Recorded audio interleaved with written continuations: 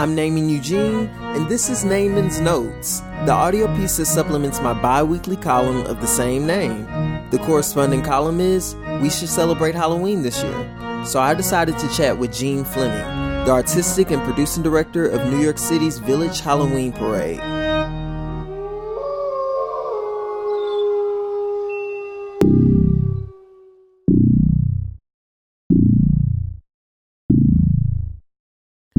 If you already read the corresponding column for this audio piece, then you know that I only celebrated Halloween once in my life, and I was very young. So this year, I decided to celebrate Halloween in New York City.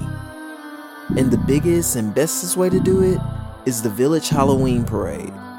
The annual celebration began in 1974 and was founded by Ralph Lee, a mask maker, puppeteer, and thespian. That first parade was very simple. Just to walk from house to house in Ralph's Greenwich Village neighborhood. Year after year, it grew bigger and bigger and bigger, and today, it's the largest celebration of its kind in the world. In the mid-1980s, celebration artist Gene Fleming succeeded Ralph as director of the parade, that now draws more than 60,000 participants and 2 million spectators. Hello? Hey, good morning, Gene. I called Gene, who was getting ready for the parade in her upstate puppet shop, to chat about the ins and outs and history of the mega celebration. The first thing I wanted to ask is, where did you grow up? Where did I grow up? I grew up near Philadelphia, Pennsylvania. Philadelphia is very well known for its Mummers Parade. And when I was a little girl, I went to all of those parades because my father was the coroner of the city of Philadelphia. Oh, that's what I was going to ask, if your parents were artists. No, not at all. My father was a funeral director, and my mother was an accountant. Oh, interesting. So what attracted you to become an artist? I got sick when I was traveling in Morocco. I got hepatitis in the Sahara Desert. Oh, wow. And I really thought I was going to die, and I decided that before I died, I was going to really direct a theater piece that I wanted to do, a big, large-scale theater piece that I wanted to do. And I decided to do that as my sort of like last gesture. And in fact, during the process of doing that, I realized who I was. I realized what I should do, and that was that. That was many years ago now. You're referenced as a celebration artist. Would you say that that's accurate? Yeah, the reason that we call ourselves that is that there were a group of us at one point, very small group, who got together because we couldn't get funding from the National Endowment for the Arts because the work that we were doing what didn't fit in any of their categories. We were doing work that maybe worked with non-professionals. Often it might be in peculiar settings, not necessarily in theaters. A mix of amateur and professional, and all the art forms, dance, music, art, theater, we're all involved. And so we got together to try to figure out what category or how we could apply for grants. And in the process of that, we came up with that term, celebration artist. I guess getting into the parade, I read that you were a participant before taking over. Do you have any fun memories of that time? Yes, of course. That seems a long time ago. I used to do a big event. We called them pageants at the time because we were trying to get people to come to them. And my landlord said to me, we'll call them pageants. People will think they're beauty pageants, and then they'll come. And I used to do one always on October 4th. And so the Halloween parade became like my gift to myself. I had a friend, Robbie Anton, who was a puppeteer, and on Halloween night, he did a particular performance for about 20 people in a brownstone in Greenwich Village. And so I would come down to the city, I would go to the parade, and then at midnight, I would be one of those 20 people at Robbie Anton's puppet show. Oh, cool. And so that became like a special little treat that I did for myself every year. And so it was great fun, dancing through the streets of the city and ending up in this utterly charming, fascinating puppet show. And Ralph Lee, who created the parade, who lived in the village, that's why it happened there. He was one of the celebration artists. He was one of the five of us who were trying to figure out what to call ourselves. And so I had met him during that process. And at one of the meetings, he said that he was no longer going to do the parade. And the reason was it was getting bigger.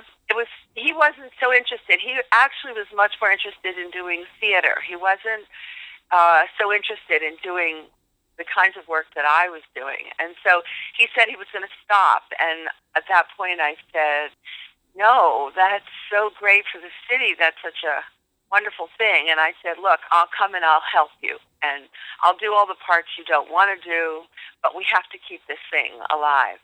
And so we worked together for 2 years, and then I took it over.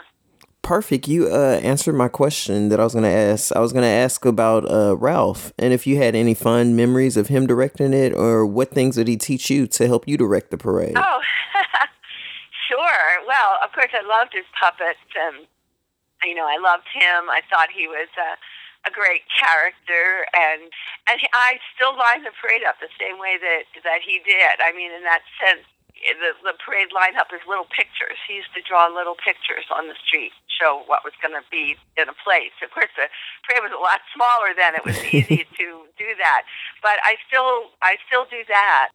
Yeah, just the fact that the parade continues the tradition that he started, which is that it has a lot of giant puppets in it. The parade begins with a traditional set of giant puppets every year, and none of Ralph's puppets are in the parade anymore, but we remade some of the puppets that he made originally because they fell apart ultimately. Mm-hmm. And so those puppets are remade over and over again so that they're still there as kind of a tribute to him, and also as a traditional, opening of the parade. Can you tell me how many and what kind of puppets are made? This is my first year to the parade, so I don't know much about it. Well, every year for many years now, we've kind of come up with a theme to build the puppets that lead the parade. And this year's theme is reverie. So every year it's a kind of a combination of doing something that has to do with Halloween, but it's also in the zeitgeist, whatever it is that's happening in the world. We make these giant puppets kind of in response to what's going on in the world. So are we going to get any Trump or Hillary Clinton puppets? No, what we're going to get is getting away from all that. I mean, I'm sure that there will be such things, that the public brings, and I, of course, won't know about them until I see them the night of the parade. But no, our thing is actually about turning off all of that and getting away from it and going into reverie, a kind of quiet space. I think about it with like social media and the internet, and we're always like plugged in some way. To plug out of that is also such a great idea. Well, I mean, that's what I love about the Halloween parade is it's a night when people go out in public with their imaginations and rub against each other, all different kinds of people. It's not divided up by ethnicity, race, gender, whatever. It's everybody all together, but they're all together in imagination. They're not there in their ordinary lives. They're not who they are every day. It's a chance to really grow, and also, too, to meet others, meet the other.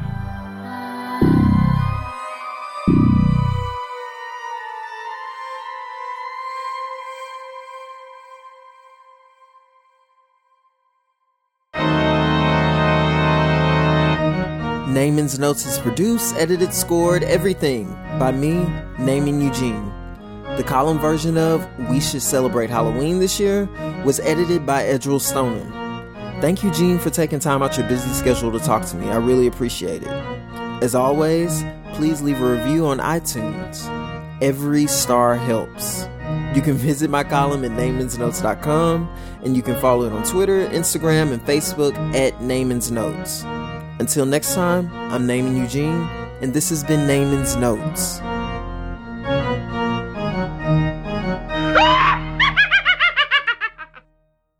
As a first-timer to the parade, can you tell me what should I expect? The unexpected.